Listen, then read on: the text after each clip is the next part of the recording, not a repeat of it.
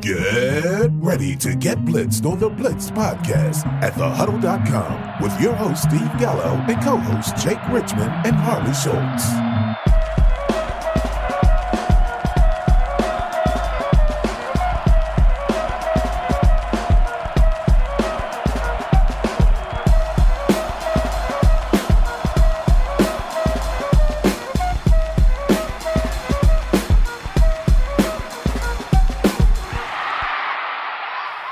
Welcome back to the Blitz Podcast. I'm your host, Steve Gallo, and as usual, I'm joined by my trusty sidekick and partner in crime, Mr. Harley Schultz. Harley, how you doing? You know, I'm doing extremely well. It's great here in Minnesota right now. I feel like we salvaged our season in a heartbeat over this weekend when Rick Spielman stepped up and actually made a trade that's going to give the Vikings a chance to still succeed despite the loss of Teddy Bridgewater. Yeah, that has to be a wide range of emotions that Viking fans went through between the, wow, what happened to Teddy, what's going on with our season, to all of a sudden, wow, what did we just give up for who, for what, you know, Sam Bradford. But I think it was a good deal, and I'll tell you why I'm excited. I'm excited because we're less than 48 hours away from actual, real, regular season NFL football.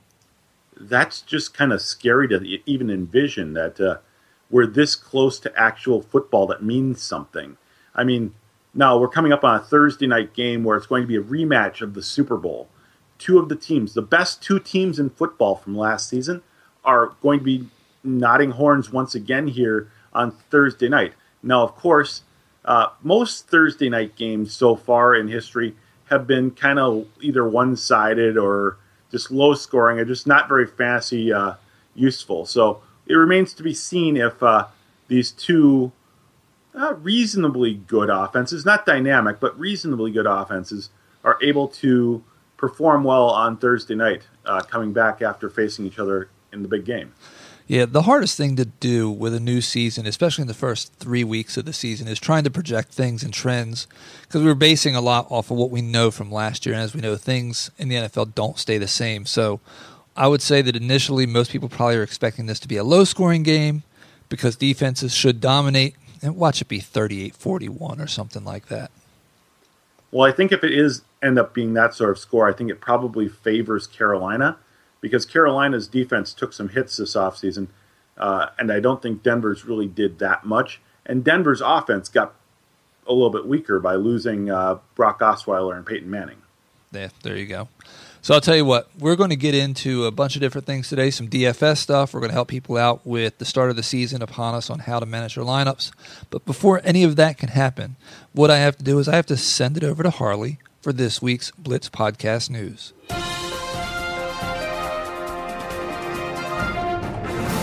Thank you, Steve.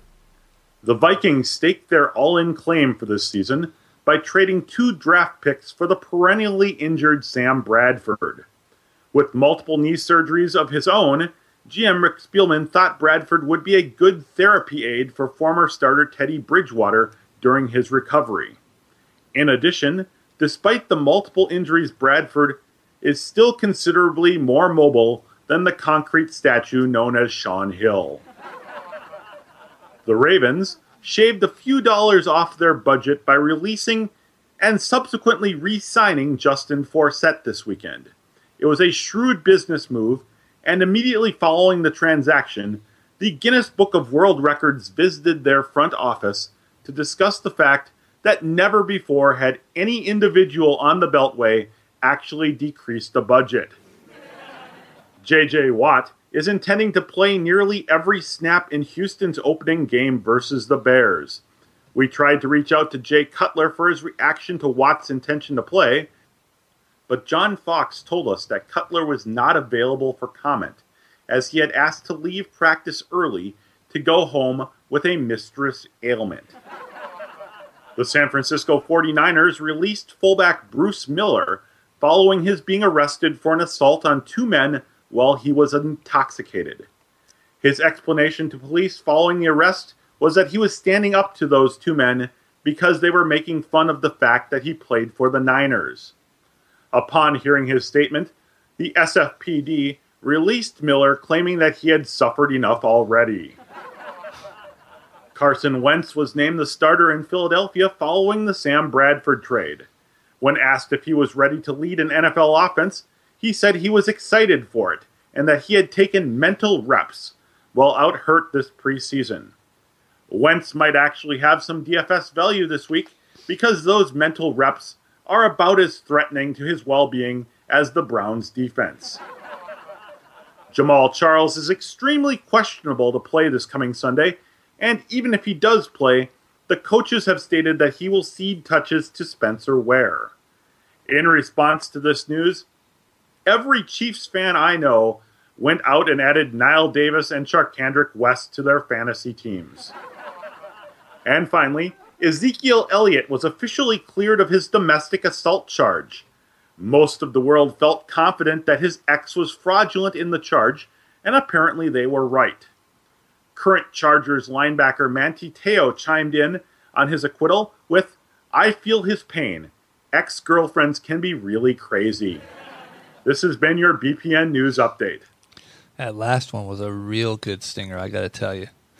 All right, so some good nuggets there in the news. But we need to move on to roster management and questions that, we're probably fielding on Twitter with regards to, do I start Spencer Ware or Dante Moncrief in my flex spot? Do I start Jamal Charles? What do I do with Cam Newton this week? And the answer to that is, it all depends. I mean, it's sad, but it's true.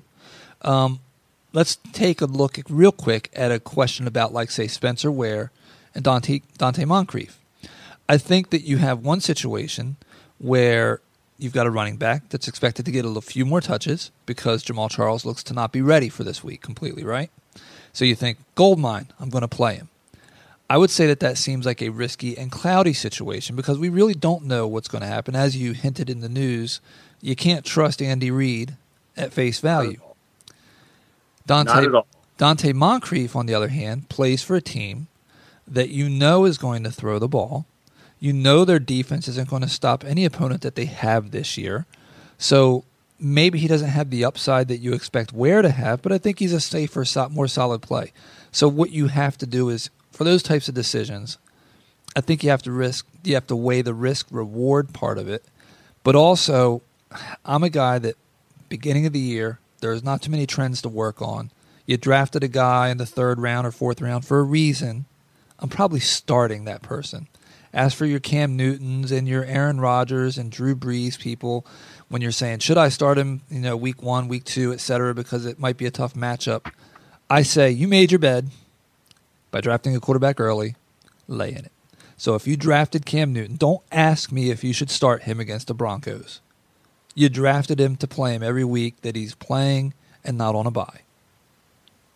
Yeah, it's kind of strange to say, should I bench my first-round pick just because he's facing a good defense? No. You drafted him in the first round because you felt they were a first-round pick. If you're asking me about, say, your 7th-round pick, maybe then we can start talking about it. But no, if you make your first-round pick or your second-round pick Cam Newton, he's in your lineup come hell or high watermelon. I don't care if you make, and that's a pretty good beer, by the way. I don't care if you make him your 5th-round pick. If he's a quarterback that you took that early, sorry, live with him. He's in your lineup because I'm not going to tell you to take him out. That's on you. You know what? If you drafted Cam Newton, then no. Don't tell me Tyrod Taylor's available on your waiver wire. Should I start him over him? Because guess what? I'd have told you should have drafted Tyrod Taylor in the first place and gotten a better running back or a wide receiver so you didn't have such a difficult decision on what you're doing at your running back 2 or wide receiver 3. Exactly. So I think that's the key part that we need people to understand. Roster management this time of year comes down to mitigating risk. And what risk do you want to take? What upside do you see? I mean, beyond that, what type of advice would you have? Well, I want to bring up one league I'm in that's kind of antiquated, where the league still has no auction for free agent bidding after the first week. So if your team loses the first week, you get the first pick in the waiver wire and so on down. So unless you're in a league where you get to strategically lose the first week, start your studs. If nothing else, you'll feel good about the fact you wasted a high pick on the guys. And if they don't perform so well, then maybe next week consider weighing in your backups. Your backups are your backups for a reason. They're there to fill your buys. Ultimately, you want your team to be the strongest based on the number of starting positions you have. So like when you get into the season, you're not making trades to acquire depth usually. You're making trades to better the starting lineup you put on paper every single week. And for the most part, you're picking people in your drafts. Now, there might be somebody that you know that you can get in the 8th round that you really value as a 3rd round pick, et cetera. But for the most part, as you're picking your players in your draft, you're picking them as you see them being better than the person you're going to get a round or two later. So this is the first real football we see. I'm sorry. The 3rd preseason game, seeing those guys for a quarter or a half doesn't do much for me. So Harley's waving at me feverishly here like he wants to add something, so I'll let him add. No, I feel that you're hitting every salient point that I have on the topic, is that, it's early. Yeah. And here's the thing. It's early, right? So what I was getting at is there are no trends yet, okay?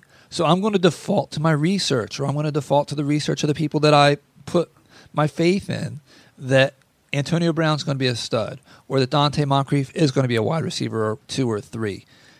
After you start seeing live games and you see how defenses really are playing, then you can start making better educated guesses on the actual matchups. I always say don't draft off of last year's rankings, and I think it's faulty to try and formulate who to start this year based on that also. And we can only make assumptions right now, and assumptions are never good for you or me. That is the truth. So I'll tell you what would be a good thing to get into that isn't always going to make an ass out of you and me, and that's DFS. That's what people want to hear about now, right? Well, they want to hear about it because it's the hip, new, wild, crazy, fun thing for kids to do today. It's all about making money on a week-to-week basis rather than waiting all season to collect that big fancy payday. Do you want me to tell you what I'll tell you what I think DFS reminds me of? Because they say what's old is new, et cetera. Like, bell bottoms were hip back in the 70s, and then at some point wider leg jeans came back, and now there's skinny stuff, which was kind of like from the 50s. So it happens with clothing and different things. Do you want me to tell you what DFS is to me? What is it to you, Steve? It is what horse racing used to be. And the crowd went quiet. Do you get what I'm saying with that? I do, actually, because a lot of the people who started out as horse racers were some of the old school professional gamblers. A lot of them were also poker players. Now, before Black Friday, the online poker community was very busy using their gambling dollars towards that mode of raising their wallets fuller and fatter. But then once that happened, so many of America's players had to find a new, fun gambling obsession to take hold of. So the sudden onset of daily fantasy, FanDuel and DraftKings burst out of nowhere, and all of a sudden we've got all these people playing online. It's definitely the thing that is popular, and it's still very popular to this date among the online gambling community. Yep, I don't know why. It's just something that, to me, it reminded me of, and I'm not talking about horse racing like in the 70s. I'm thinking more the 50s and 60s when it was a gentlemanly, scholarly type thing to do. Well, there was money on the line back then, too. Oh, it was, but it wasn't looked at as you were a bad gambler, if you know what I mean. Gambling's gotten a bad rap. I think that it's a game of skill. So it's all about having fun and making some money, too. Well, then I say we get right at it and try to make our listeners some money and jump right into DFS. And we might as well start with the position I love to hate, quarterbacks. Well, for good reason, you can apply a zero quarterback theorem to DFS as well, because a lot of the higher-priced quarterbacks will perform good, but they'll perform at value during the season. So you're always looking for the best deals based on who's going to perform well and not cost you an arm and a leg. Now, the guys I really like this week are Matthew Stafford and Phillip Rivers. They're both about 1,000, 1,200 or so underneath the top-tier quarterbacks, but they both have great matchups, and they both have the ability to put up some big points. Now, the guy I do like Stafford, but I'll give another person that I like. I actually like Kirk Cousins this week. That Pittsburgh defense and that secondary, not based off of last year, but just based off of the way it looks to be comprised, the fact that they just traded for Eric Rowe from Philadelphia, they've got problems in the back of that defense. So I like Stafford. So you're telling me that Pittsburgh traded for a defensive back from a team that gave up 36 passing touchdowns last year? Yeah, that's what I'm telling you. And I just said I like. That's scary. I said I like Stafford, but I was talking about Kirk Cousins at that point. But what else we got on the quarterback side of who don't you like? Well, there's actually a second tier of quarterbacks I don't like this week as well, and that's Matt Ryan and Andy Dalton. I think they both have tough matchups, and their price tags are very, very close to those guys that I like above. So I'd almost rather, if I'm going to spend $7,200 on DraftKings for Matthew Stafford, I'm not going to spend $7,100 on DraftKings for Matt Ryan. I think there's a huge difference in terms of their production this week. I'll tell you two guys I don't like. I'm going to go right to the top. I'm going to tell you Andrew Luck and Aaron Rodgers. With Rodgers, what I don't like is we really don't know what we're going to get with Jordy Nelson and what's going to happen to that offense. But, as you stated earlier, there's really no value there to be had. Even if Rodgers has a great game, there's not much value to be had there. With Andrew Luck, look, I think that we'll still see him pass for 4,500 yards this year, 30-plus touchdowns. But right now, if there's a week that I would punt him a little bit, this would be it because that offensive line is in shambles. And I'm not sure what kind of time he's going to have. So at that price, I don't see the value in taking a risk on an Andrew Luck. I totally agree. And there's a couple of players that I actually really like at their price tags right now.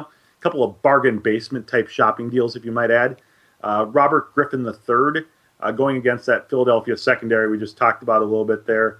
And Case Keenum in L.A. going up against the San Francisco 49ers defense that really doesn't know its head from its hindquarters right now. Yeah, I'll tell you a guy I like. I don't know if he's bargain basement. But I'll tell you, I think Tyrod Taylor is a solid play this week, too. I do like Tyrod a lot as well, yes. Okay, so that's enough for quarterbacks. They've had their moment in the sun with us. They get all the props every other day, everywhere else in the world, so we won't give them too much on our show. And they get all the girls. Well, they're football players. Let's talk about the running back position. Who are we going to pay to play at running back? This week, I'm actually paying up for the best two running backs available. And in my mind right now, that's Adrian Peterson and Todd Gurley. Their price tags are still relatively low compared to what you're paying for the top wide receivers. Now, obviously, in most FanDuel and DraftKings have some form of PPR element to them. But Pearson and Gurley, their price tag comparison to their top wide receivers, I've got to roster both or at least one of them on every team. Okay. I like both of them. This is a week where I'm not afraid of Todd Gurley. I am a little concerned how and what's going to play out there with what they've got going on a quarterback and are they going to start stacking the box, et cetera. But I like him this week against San Francisco. That's a team that's, I think, just going to cost Chip Kelly his job in the NFL. He'll be back at college because of this. The guy that I wouldn't mind paying up for is at number 3, David Johnson. I think he's the real deal. The Patriots, they don't have Chandler Jones this year. The game's in Arizona. New England will have a good showing. They always do. But Johnson will be involved in every aspect of that game. And I think that he's a solid play for a guy if you want to pay top dollar for a running back. And I think Arizona can actually use him a lot this week, particularly with Larry Fitzgerald still not 100%, and John Brown just getting cleared off the concussion protocol. Both will play in this game, but I think that both will probably be limited to some degree, which just means more opportunities for them to basically ground and pound with Mr. Johnson. Okay. And how about a couple guys you don't like? Well, you might hear these names a lot from me this season. Devontae Freeman, it's a really, really awful offensive line there in Atlanta, and I think they're going to be in a passing game against Tampa Bay, so I'm staying away from him. I'm also scared of what Tevin Coleman's going to do, taking touches away from him. Matt Forte, I don't like the matchup going against the Bengals. The Bengals' strength is their defense in the middle, and that's where Forte tends to run, so At their price tags, again, they're both in that same range where I can get a decent second running back that's going to be better than them at the same price. I'll tell you somebody that I'm steering clear of, and that's Jamal Charles. I mean, he's, the fifth most expensive running back, basically. $200 cheaper than Elliott on DraftKings, $100 more expensive than Elliott at FanDuel, $200 less than Adrian Peterson, and who knows if he even plays, let alone how many touches he gets. So I'm steering clear of Jamal Charles this week. Well, it's interesting you bring up Jamal Charles because two of my favorite sleepers this week at running back are Ryan Matthews for Philadelphia going against an incredibly incompetent Cleveland team, and Spencer Ware, who is an interesting thought. His price tag is really, really cheap on all three sites, but you also have to wonder how much of a chalk play he'll be. Now, by chalk play, for those people who aren't overly familiar with DFS, that's a player that's going to be on most rosters just based on the fact that he's being given an opportunity to start at a ridiculously low price.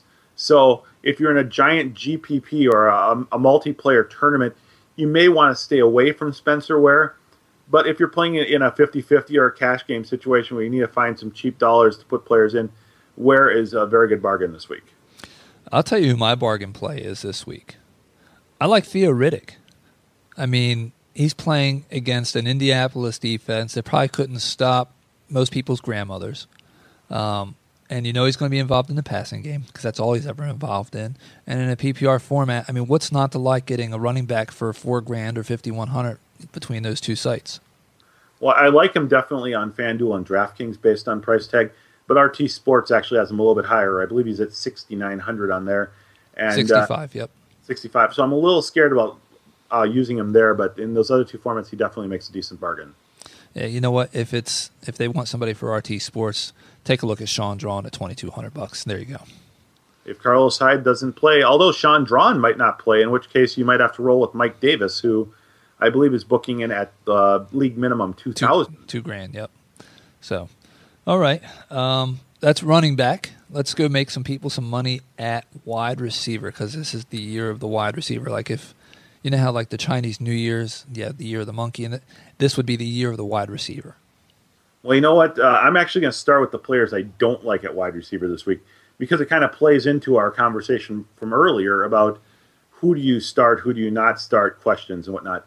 And the two guys I'm not starting at wide receiver were two of the first four players taken in most drafts, and that's Antonio Brown and Julio Jones. Julio Jones is already dealing with an ankle injury. Obviously, he's played through that before. I think it's going to be a passing game. But when you look at the price tag that he faces, there's so many other guys available at wide receiver that are going to produce very good quality numbers at a much, much cheaper price. He's a good $1,000 over the next tier of receivers. Same with Antonio Brown. Antonio Brown is the highest priced guy, and for good reason. He catches everything he's thrown to him. But this week, he gets a test that he hasn't really had to face in a long time, and that's going up against Josh Norman. Now, it remains to be seen what effect that has on his play. And it remains to be seen how the Redskins will use Josh Norman with regards to that. So I think from a DFS standpoint, you're right. You got a chance that you can take a pass on Antonio Brown. There's no sense in taking that risk, especially at that salary rate. The guy I'm passing on this week is another top 5 guy based on salary at those sites, and that's Des Bryant. I don't care how good Dak looked in the preseason. I have no idea what to expect in the regular season, and I need to see it before I take that gamble.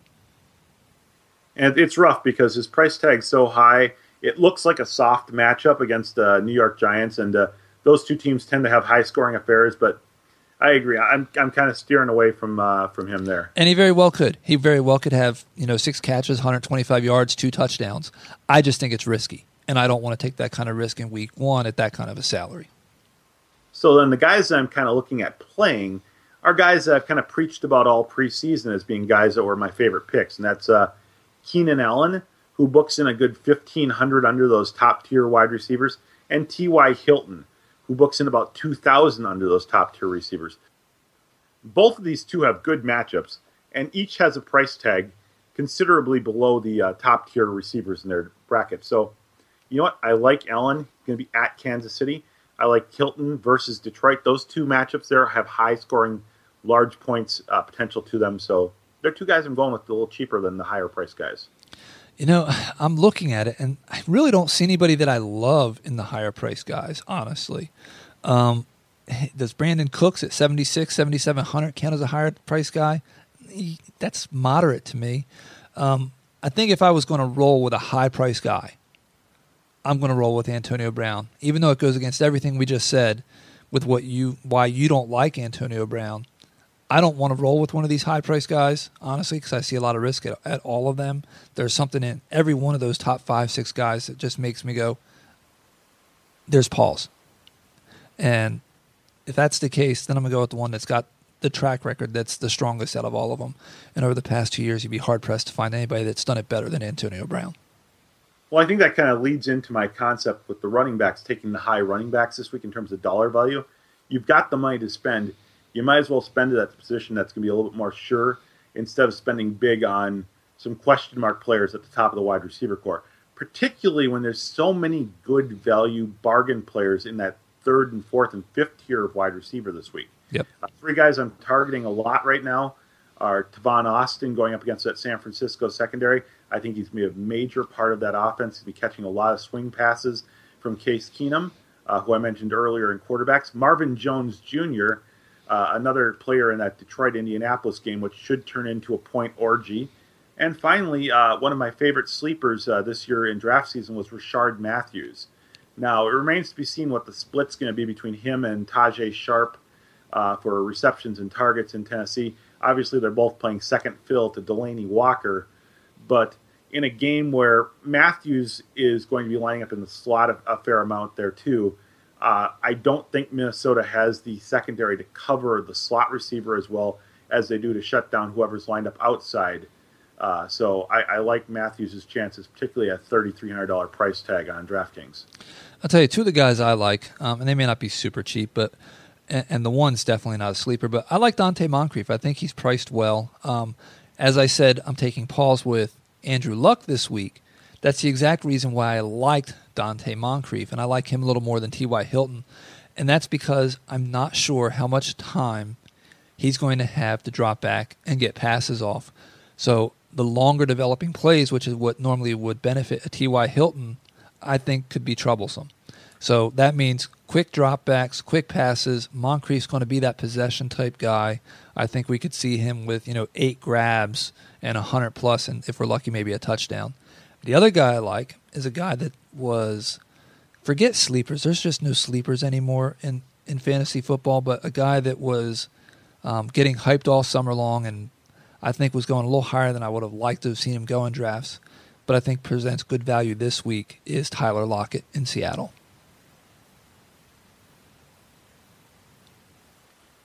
I'm not so sure on Lockett, although he's got a great matchup. Miami's secondary is a total mess right now. There you go. And, I mean, they're signing guys off the street to play there. So he's actually listed 3rd on their depth chart behind Jermaine Kearse. I think we all know the real truth there, though, that Lockett is the guy. Plus, in most DFS sites, if a player returns a kick or a punt for a touchdown or gets points on special teams, those go into Lockett's pocket as well. Yeah. At that price, I think he's a nice, end of your roster type guy, and I like Lockett's pocket. I like that. Maybe that should be a team name for someone. There you go. So let's move on from the wide receiver position to the tight end spot. Who are you paying to play at tight end? This week, I'm avoiding the top-tier tight ends. I think the same thing we're talking about with the quarterbacks. They're going to produce, they're going to get value, but they're not going to get a lot of exceeding value above price. So the guys I'm targeting are that second-tier tight end, Zach Ertz for $4,300 versus Cleveland, Antonio Gates for $4,200 at Kansas City. Now, the nice thing about Gates is he's faced Kansas City 24 times during his career. In those 24 games, he has 18 touchdowns. Those are the type of numbers and consistency we like to see, particularly when your quarterback goes out and tells the media that he's going to get you the career touchdown record this season. Yeah, that's something that's good to know, right? I agree with you on Ertz, so I won't echo what you said with him. I'll tell you, there's one top guy that I would pay up for, if only this week. We know he's healthy, which we can't always say. He had a good year last year. But Mr. Jordan Reed against that Pittsburgh pass defense, I think that that's a prime matchup that the Redskins should look to exploit. And his price tag isn't horrible. He's actually about $2,000 below Gronkowski on most of the sites. So I think you can definitely find room for him on your roster, particularly if you go cheaper at wide receiver. Yep. So who are you avoiding this week at tight end? Well, I'm not going to go with the KC boy Travis Kelce this week. San Diego, he's faced them 4 times. He's never scored against them. Never had more than 52 yards against him. And realistically, it's not the one tough spot for facing San Diego secondary, maybe their safeties. When you're looking at Gary Barnidge at Philadelphia, the pumpkin, it's about to be midnight and the pumpkin's going to turn back into a carriage or whatever the stupid nursery rhyme went. Barnidge, not a good matchup this week versus Philadelphia. Same thing. Philadelphia's defense is horrid. They were horrid last year. The one exception was at tight end, where they only allowed 6 passing touchdowns. I actually think that Philly defense is going to be much improved this year. I really do. They looked pretty good this preseason. I think they had 9 interceptions, only 5 touchdowns allowed passing. And you know what that comes from, I think, and I talk about this a lot when I'm on radio with Steve Dumick down in Tampa. People don't realize that if you've got bad cornerbacks, it's probably because you're not getting the type of pressure you should get up front. Or if you're not getting the sacks, it's because you've got cornerbacks that aren't holding their own so that the front can get to the quarterback. Well, they added, now see, his name's going to escape me, the former Detroit Lions coach, Jim Schwartz. They've added Schwartz and his concept, and they're moving to a 4-3 versus the 3-4 they played. They've got some guys that can get after the quarterback. You'll see some of that wide 9 stuff. So I think the pressure that Schwartz's defense is going to bring is going to help the secondary for the Eagles this year. And you already know that you've got a very solid guy in Malcolm Jenkins back there. So it'd be hard to be worse at cornerback. But I think that the pass rush is going to be something that really helps that Eagles defense this year. As for me, the guys that I'm avoiding at tight end this week are Tyler Eifert and Jimmy Graham. No, I'm kidding. Of course you should be avoiding those guys. And anybody that's even considering Jimmy Graham at this point, you got to see it. I mean, Victor Cruz finally He might not even play this game. Yeah, Victor Cruz finally got back on the field for an NFL snap, 2 years later from the same basic injury? So, now the guy that I'm going to avoid this week is, and this may be sacrilege, but I'm avoiding Rob Gronkowski. I'm sorry, Tom Brady's not playing. I don't know what to expect from Jimmy Garoppolo. And if you were the Arizona Cardinals and you had to take away one player on that offense, who are you going to choose to take away? Well, there's already talk that Tyrann Mathieu will shadow Rob Gronkowski whenever possible. And if that does indeed come to pass, Mathieu has the capability of shutting him down. Two of the larger-than-life ego players in the league going right at it. So it'd be an interesting matchup one way or the other. Yeah, and the Cardinals have what it takes in that secondary, I think, to do that. So I'd be very, very scared of playing Gronkowski this week. Of course, he can go off at any given time, but that's a guy that I'd steer clear of. Well, and there's 2 guys down at the bottom of the spending spectrum that I really like this week at tight end. One is Dwayne Allen. He's finally free of Kobe Fleener in Indianapolis. Again, it's going to be a high-scoring affair with Indianapolis and Detroit. You really need to get all your players into the lineup there for both sides. And the guy I'm taking a flyer on in a lot of leagues right now is Jesse James. Jesse James is going to be your starting tight end for the Pittsburgh Steelers. Again, we talked a little bit about the matchup there. Washington improved their secondary during the offseason. There's still some question marks at safety, though. They're not that deep in the secondary. And none of their defensive backs is taller than 6'2". Jesse James, 6'7". Ben Roethlisberger loves his tight ends, particularly when he's in trouble. There's no Le'Veon Bell. There's no Martavius Bryant. There's going to be targets available for James. I'm definitely going to ride him for the first couple weeks. I like both of those calls. I think Allen's much safer. James is a bit riskier move. I'll tell you a guy that I like a lot, and I don't think he got near enough attention during the preseason. He moved up a little bit after week 3 of the preseason, and that's Jared Cook. I mean, you just go back and look the past 3 or 4 years. Where did most Aaron Rodgers tight ends get drafted? And what were the expectations? And did they perform? Cook's more talented than any of those guys since Jermichael Finley, right? So I just think he's going to be a great play all season long. At some point, his salary will catch up with him. But you know what? In week 1 at $2,900 on, I believe that's FanDuel. DraftKings, $2,900 at DraftKings. That's a steal in my eyes. $5,300. It's a little bit higher, but he's still on the lower end. Still cheaper than Dwayne Allen. I'd go with Jared Cook as my budget play. I do like Jared Cook a lot. I think that if any team can make Richard Rodgers 8 touchdowns healthy, then Jared Cook has the ability to score at least 8 touchdowns this year. This week has a chance to be a fairly high-scoring game against Jacksonville. Jacksonville, same thing. They've got decent cornerbacks, a few question marks in their safety category. So I think that Cook, although he's never really done extremely well in any given situation, he's also never had a quarterback near the talent of Aaron Rodgers throwing him the ball. He's barely had a quarterback that should have been playing in the NFL, quite honestly. So I'm excited to see what Mr. Cook does this year. I really am. And I would not be surprised if he was a top 3 tight end when everything's all said and done.